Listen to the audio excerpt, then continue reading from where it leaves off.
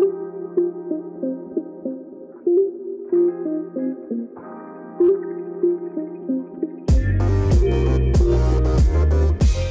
to the IntoSecurity Chats podcast, brought to you by IntoSecurity Magazine, the leading industry magazine and website, and presented by me, IntoSecurity Editorial Director, Eleanor Dalloway.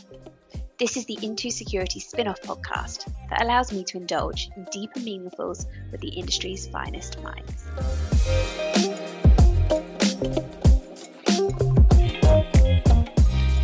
So hi everyone, and thanks for joining my final Chats podcast of the year. This new podcast, which I started at the beginning of the year, has fast become one of my favourite parts of my job. It's been so popular with all of our readers too, which is really lovely to know. My guest today is the quite remarkable Dr. Jessica Barker, whose talent is supplemented by the fact that she is one of the loveliest people in the industry. And I can't imagine anyone listening in today who doesn't know who Jess is. But for the sake of formality, let me give a quick overview of Jess's career. So Jess is an award-winning global leader in the human side of cybersecurity. She's co-founder and co-CEO of Sygenta, a cybersecurity awareness company influencing behaviour and culture in organisations around the world. She's delivered cybersecurity awareness training to loads of people in loads of countries. Jess was also the chair of Club CISO, and I think she's now handed that baton over to Stephen Kahn. Jess is also a big keynote speaker. I still remember her excellent keynote at RSA San Francisco just before the world locked down. And you'll often see Jess appearing on BBC News, Sky, Channel 4, radio. And finally, last year, Jess's book, Confident Cybersecurity, which is amazing, was published and became a #1 Amazon bestseller within hours of publication, which is incredible. Jess, I've probably embarrassed you enough. Welcome to the podcast, and thank you so much for being here. Oh, thank you so much, Eleanor. That's really kind. And I'm glad the listeners can't see my blushes, but you're very kind. I really appreciate it. Well, let's start with your book, where I finished in your biography. Firstly, I'm a journalist. So I'm so interested in that. When did you first sort of get the idea to write a book, and sort of tell us about that process and how that all happened? Thanks so much. I've always wanted to write a book, and having done a PhD, I sort of saw my thesis a bit like a practice run for a book. Sorry to my supervisors for saying that, but I really did. I sort of saw it as an opportunity to almost write a book alongside obviously all the research that goes with it. And I really enjoyed that writing side in the way that you can enjoy writing, and it also kind of be somewhat torturous as you're trying to get the words out. So I always wanted to write a book, and I've had various ideas over the years around a book for cybersecurity, some of which are still bubbling away. But I was approached by a publisher to write Confident Cybersecurity. It's part of a series of confident books on different skills, particularly in technology. And it just felt like the perfect fit, because a lot of my work is centered on trying to help people feel more confident with cybersecurity. I'm a big believer in the importance of building up empowerment and self-efficacy in other people. And I soon realized there actually wasn't another book really like it on the market. And there's so many people wanting to get into this industry. There's so many people who want to get up to speed on cybersecurity, be they board members or people working in other areas of a business, that I just felt like this was such an amazing opportunity to be able to really take up. And how long did it take, Jess? Like, how long does writing a book of that length take from beginning to end? It's all a bit of a blur, if I'm honest. I remember being approached by the publishers, and it was a short deadline. We had less than a year. And I sort of said, yep, that'll be fine. I've just got to get this quick back surgery out of the way, and then I'll crack on. Somewhat underestimated that apparently it's quite hard to write a book when you're recovering from spinal surgery. So that was a bit of a delay. So actually, I think I did it in definitely less than 6 months. And it was very much a case of weekends, flights, working on it on flights, because lots of flights were happening at that time. It's a while ago. And I do find actually through the night is my best time to work on focused work. So I would kind of often wake up really early at like 4 a.m. or stay up really late. And when there were no emails coming in and there was no client work that I had to work on, that's when I can really focus and actually just get a lot of words out and on the page. And then I had a wonderful editor. You know the importance of that, Eleanor, and a great team at the publishers who supported me in getting that done. I was going to say that you must have sort of become nocturnal, but I'm guessing your day job didn't stop. So you were more likely just working around the clock, were you? Yeah, that's it. There wasn't much sleep during that period. That's why I say it was all a bit of a blur. But I really enjoyed doing it.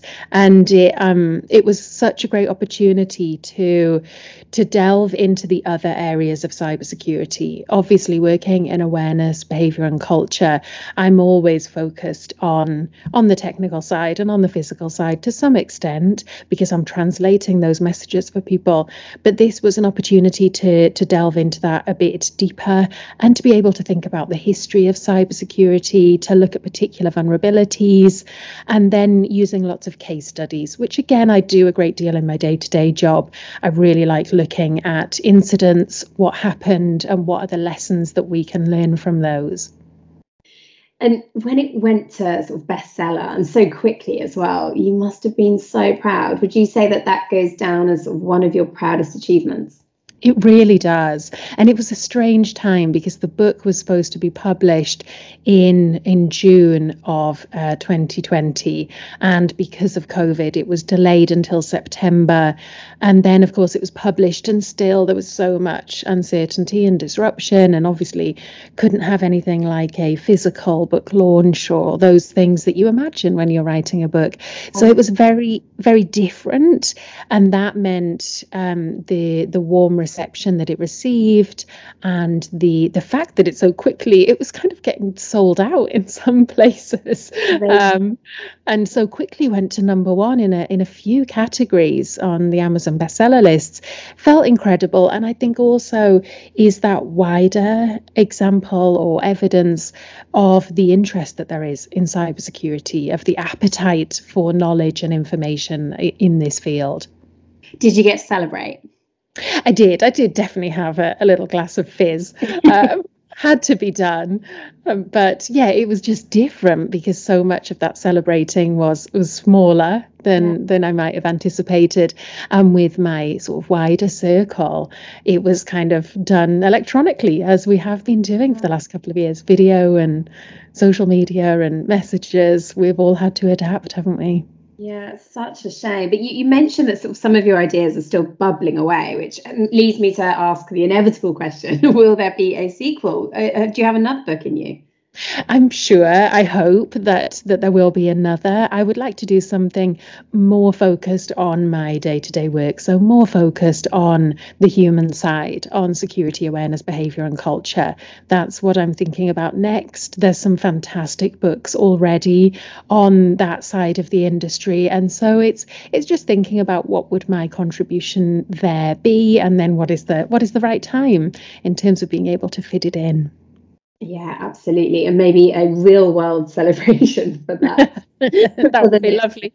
That's reason alone to do it, right? Yeah, exactly. That's a really good point. I'm going to keep that in mind.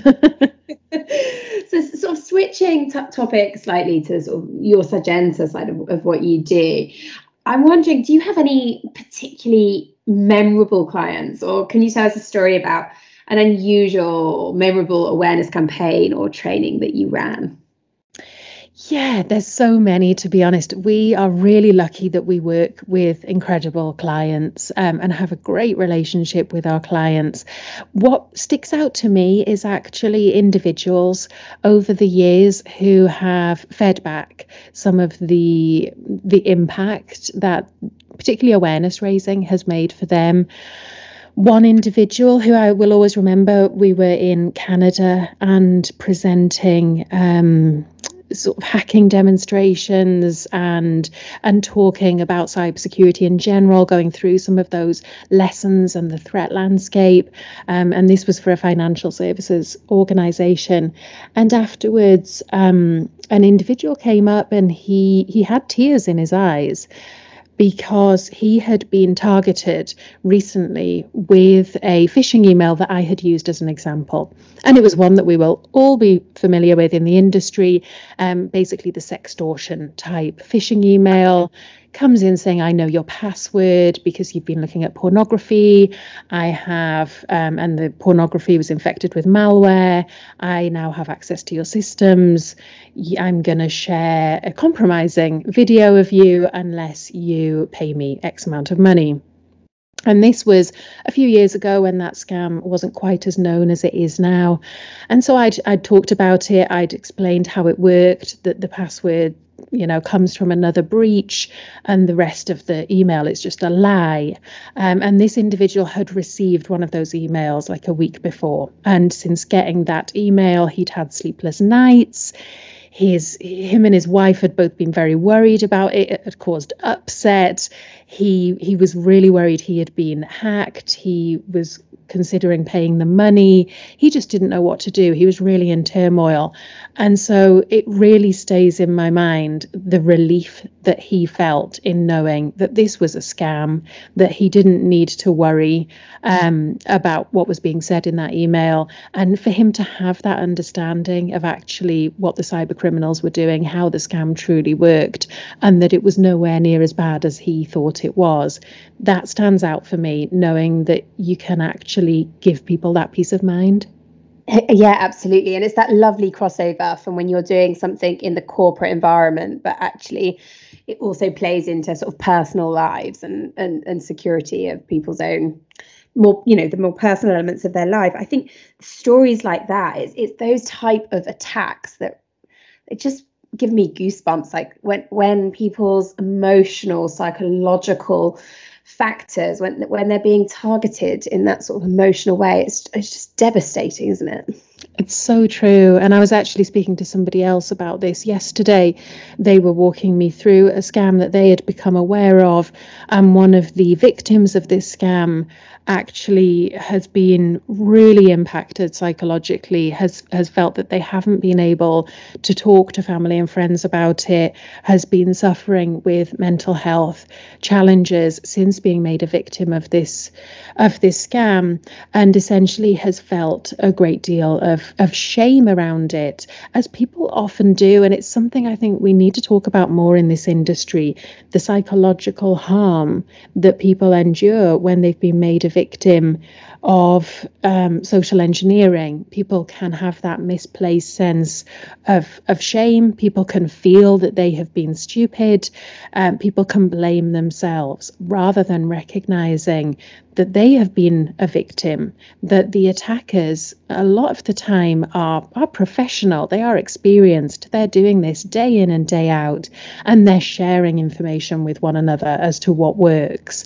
And so people can often be left with really quite damaging experiences, and that can really harm people's sense of self-worth and their relationships going forward. So it can have this really serious knock-on effect in terms of our emotional and mental health when you're made a victim of social engineering like that. Yeah, absolutely. And that really triggers something in me that we should probably look to explore that in an in-depth feature next year on the magazine, because you're absolutely right. I remember going to, I think it was the ISC Squared Congress back in Florida. It must have been sort of 8-9 years ago. And there'd recently been a case in the United States where a cyber scam, which was around sextortion, had actually led to a suicide because of that great feeling of just shame and being unable to cope with the embarrassment, the humiliation. And that was, many years ago. But there seems to be this rapid increase of the emotional scams at the moment, whether that's sextortion or whether it's the dating scams that we seem to be hearing about. And more recently, it's awful. It is. And I think perhaps it's perhaps it's in the context of the pandemic as well. More people, at home, more isolated. We're using technology more as a tool in our relationships, more than we were. So there's potentially more scope, I think, for these attacks to be carried out. And the impact can be really, really devastating for people. And the way that we can help overcome that is by talking about it more, and is by reducing some of that stigma. Yeah, I totally agree. So switching gears again slightly, you've obviously built this profile for yourself, Jess. I spoke in your introduction about all of the sort of TV interviews you've done, the keynotes, the conferences. Through those speaking arrangements and becoming a well-known name in the industry, how has that impacted your business and your day job? Do you think that increased visibility over you as a person has been a blessing? I think so. I don't think you necessarily have to have that to have a successful business or to be successful in this industry. But I think it certainly helps if people know you to some extent, if they know your perspective, if they know where you're coming from with your work, if they're able to understand your approach. And I think it certainly gives visibility. So it's certainly something that has been largely a positive for me and for Sygenta. It's something that can be challenging as well, obviously, and because with more publicity, with people knowing you more, you are more likely to face criticism, to have people who are going to try and undermine you. But that kind of comes with the territory. And I would say the vast majority of my experience has been positive. I've been very lucky with that, and very lucky that it's been positive for my career overall. And I referred to that keynote you delivered at RSA San Francisco, February 2020. Did those occasions still make you really nervous, or have you just gotten so used to it that it's no big deal these days? Definitely less nervous than I used to be. And that's, to be honest, that was the big driving force in doing more and more. I'm the kind of person that likes to push out of my comfort zone a bit. I believe that doing that within reason, I'm not talking about a big leap out of your comfort zone, but gradually pushing your comfort zone is a way to grow. In my experience, that's proven true for me. And so that's the big driver for me in my life, in my career, is to always push my comfort zone just a bit to help me have new experiences, to grow in confidence, and to kind of grow in what I'm able to deliver. So when I first started giving conference presentations, if I'm going back kind of 7 or 8 years, I would be incredibly nervous. Going back a few years before that, doing my PhD, I would be leading seminars of kind of 10 people and be incredibly nervous. I've now got to the point where I don't have sleepless nights for like the months before something like that. I've definitely, the more I've done it, the more I've started to feel much more at ease with it and enjoy it. You get to the point where you realize you no longer fear it so much and you actually enjoy it, and that's a weird moment. But still, I'll always have some nerves, and I think that's good, because it's a sign that I care about it. It means that I will always prepare as much as possible. That's the big important factor for me, is knowing that I am prepared as much as I can be, and feeling very confident in what I'm saying, feeling that I know my message and I'm very keen to be sharing it. If all of those factors are in place, then the confidence now outweighs the anxiety and the nervousness, but there'll always be some of that there. Oh, that's really good progress, though. Yeah, getting there. Definitely making progress. What do you think is the biggest mistake that organisations make when it comes to cybersecurity awareness and education? You do a lot around best practice, of course, and a lot of what you do is encouraging people to do it right. But I'm interested to know what you think is the wrong way of doing it. Like, can you give us a few examples of just disastrous attempts by organisations? Yeah, the theme, I would say, in doing it wrong is focusing on tick box. And I still see this all the time. I understand it. Organizations that, particularly when they have regulatory requirements, they want to tick that box to say, yes, we have done our awareness raising for the year. Yes, we have communicated our policies. And if people just focus, or organizations just focus on that, what you always end up with is awareness raising that is dry, that is not engaging, that people look to just click through, dodge, get around, get through as quickly as they can. And then what you end up testing is just people's ability to have patience with dry material, and people's ability to have sort of short-term memory and be able to just kind of click through and get through a test. So that's the biggest mistake I find. And when you have that, you can just see people switched off. You can see people are not paying attention. They're absolutely not taking on board the messaging, let alone retaining it. And for me, it just feels like such a wasted opportunity, because there is so much interesting stuff going on with cybersecurity. We have so many case studies we can draw upon. We have so much that we can share in terms of live demos of attacks, in terms of, war stories, going through incidents, and in terms of making it relevant, as you said earlier, to people's personal lives. So I think it's a shame when organizations bore people to tears with cybersecurity when actually we can make it fun. As you were talking then, actually, I realized that, tick box security or tick box compliance, like you gave in your answer, can actually be applied to most parts of the industry as worst practice, not just awareness and training. Mm-hmm. So true. So true. And it's difficult, isn't it? Because regulation is important. People, organizations need to make sure they pay attention to their requirements. They need to fulfill them. But if that's the driver, it so often leads to actually bad practice and leads to a more insecure organization. Yeah, exactly. It's more about it being a byproduct of, rather than the motivation for or the driver, right? Absolutely. Well said. Yeah.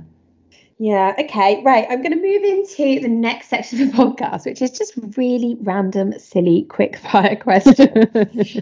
So I ask every one of my guests to give a tasting note for the podcast. So a suggested drink and a suggested snack which you'd like our listeners to enjoy whilst listening to this interview. Well, my drink has got to be a cup of tea. Because, yeah, it's got to be a cup of tea, and I've got to say it really should be Yorkshire tea. I actually, in Confident Cybersecurity, if you look at the start of the book, I actually acknowledge Yorkshire tea for helping me get through the writing process. Tea gets me through life, so absolutely a cup of tea. And going with that cup of tea, it must be a biscuit. For the American listeners, a cookie. I would say, if you're in the UK, just to keep the theme of Yorkshire, which will make my parents very happy, Yorkshire gingerbread. From Betty's Tea Room, if I can plug them, then that would be my ideal tasting note for everybody. Betty's Tea Room is so adorable, isn't it? Mm-hmm. Yeah, my favourite. It's definitely a rite of passage as a Brit that you have to go there for a cup of tea. Yeah. And a biscuit or slice of cake. Absolutely, yep. So what's been your favourite ever holiday, Jess? Let's get an idea of who you are by sort of knowing what types of holidays you love. Oh, there are so many I could pick. Had some wonderful holidays with my family, but the one that really jumped to mind when you asked that question was my honeymoon. So when FC and I got married, we got married in Nevada in the United States. Really? We did. We got married in the Valley of Fire. Not Vegas. Not Vegas, very close to Vegas.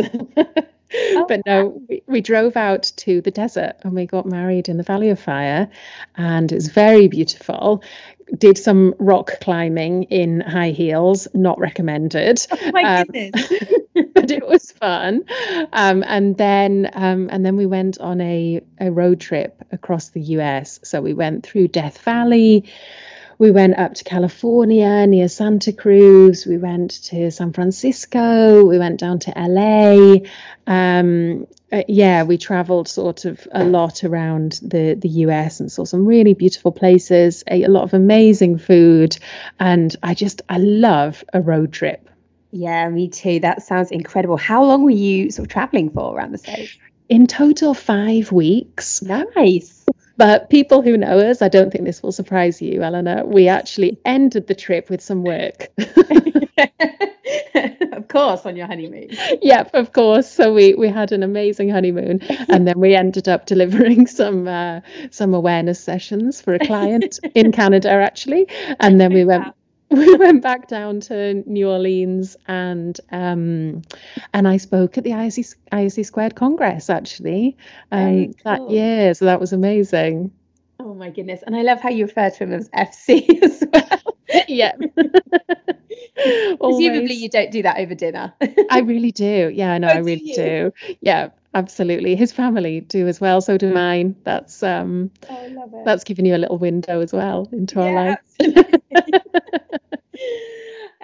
Jess, what do you think is the sort of most common misconception about you? What do people think that just isn't true?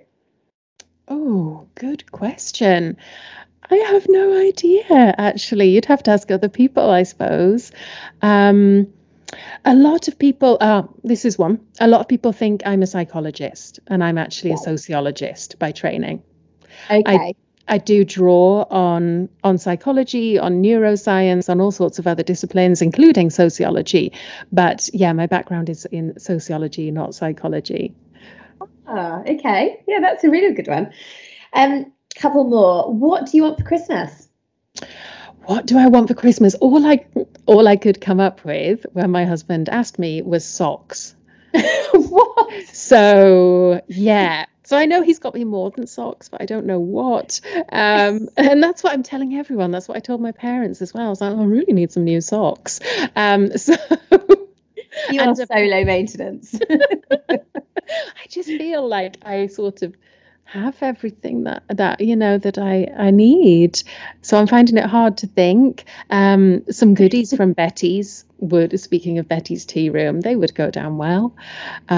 But I'm sure, like lots of people this year, it's I'm really excited about the fact that we can see my parents. They're coming to spend Christmas with us, which we didn't have last year. So kind of more focused on that really than anything else. Nice. There's probably loads of men listening to this podcast right now thinking, oh, I wish my wife had just asked for socks. You know, though, if he just got me socks, then I might raise an eyebrow. So yeah, fair enough. What's your favourite Christmas song, Jess? Oh, my favourite Christmas song. I'm actually a big fan of I Want a Hippopotamus for Christmas. What? Yeah. So people either love it or hate it. So see what you think to that. I've never heard of this. Oh, it's become quite an anthem in our household. And I actually have a hippopotamus Christmas t-shirt. Hippopotamus bath bombs. Yeah, hippopotamus has become the Christmas animal in our house. So course, yes. Yeah, that's the big one for us. I also really like is it A Spaceman Came Traveling? Yes, yeah. That's from my childhood, and that's a beautiful song as well. Okay, well, I'm going to check out the hippopotamus song. It sounds like something my children would adore, and it might stop them from playing that blimming mince pie song that Alexa churns out 10 times a day. Well, you may be cursing me when it's I Want a Hippopotamus for Christmas being churned out 10 times a day. See how you get on with it and let me know. I may test it before I introduce it to them. I think that's probably a good idea. I would. And the last question is the tough one, which is the desert island question. So if you were stuck on a desert island for 1 year and you could only take one song to listen to, one book and one luxury item, what would you choose? Ooh, so I'm going to go backwards because I know the luxury item that immediately came into my head, and that would be a pillow. Okay, good. Yeah. I'm very fussy. Cool. Yeah, very fussy about pillows. So I would definitely have a pillow. The book would be To Kill a Mockingbird. That's my favourite book and has been since I first read it. I was about 12. The song is much, much trickier. But as I'm feeling nostalgic, I think I'd go for Romeo and Juliet by Dire Straits. Oh my goodness. So Romeo and Juliet by Dire Straits is my top 3 songs of all time. Oh, amazing. And To Kill a Mockingbird is my absolute favourite book too. So you and I have a lot in common. It's again, like you, I think I probably started studying at school when I was sort of 12 or 13, but it really is what inspired me to love literature and went on to sort of do an English degree and then of course became a journalist. So I really do credit To Kill a Mockingbird as one of the reasons why I've kind of taken the path that I have. So I love those answers. I love that. We need to know your luxury item. Have you shared that before? I haven't. Oh my goodness. I'm not a light packer, so I would yes, I can relate. I would really struggle with this one. I think some kind of lip balm, because I'm a bit obsessive about lip balm. Mm-hmm. And also in the heat you'd get very dry, wouldn't you? Dry lips. So. True. I did think about sun cream. Again, very practical. But is that luxury or is that a necessity? I would argue that that's probably a necessity. We've had some really interesting answers. Graham clearly wanted to send off some kind of firework distress flare because he said he'd be so absolutely outraged by the idea of spending a whole year on a tropical island that he would be desperate to leave. Oh, I think it sounds amazing. Me too. Me too. He was very grumpy about the whole situation. That doesn't sound like Graham. Oh, well, thank you, Jess. I suppose I better wrap up, but thank you so much for being on the pod today. It's been an absolute pleasure to have you. Always a pleasure. Thank you so much. Oh, and all that's left to say is a huge thank you to the Chats listeners and a very Merry Christmas to everyone. I'll be back in the new year. So until then, Merry Christmas, everyone, and have a really good one.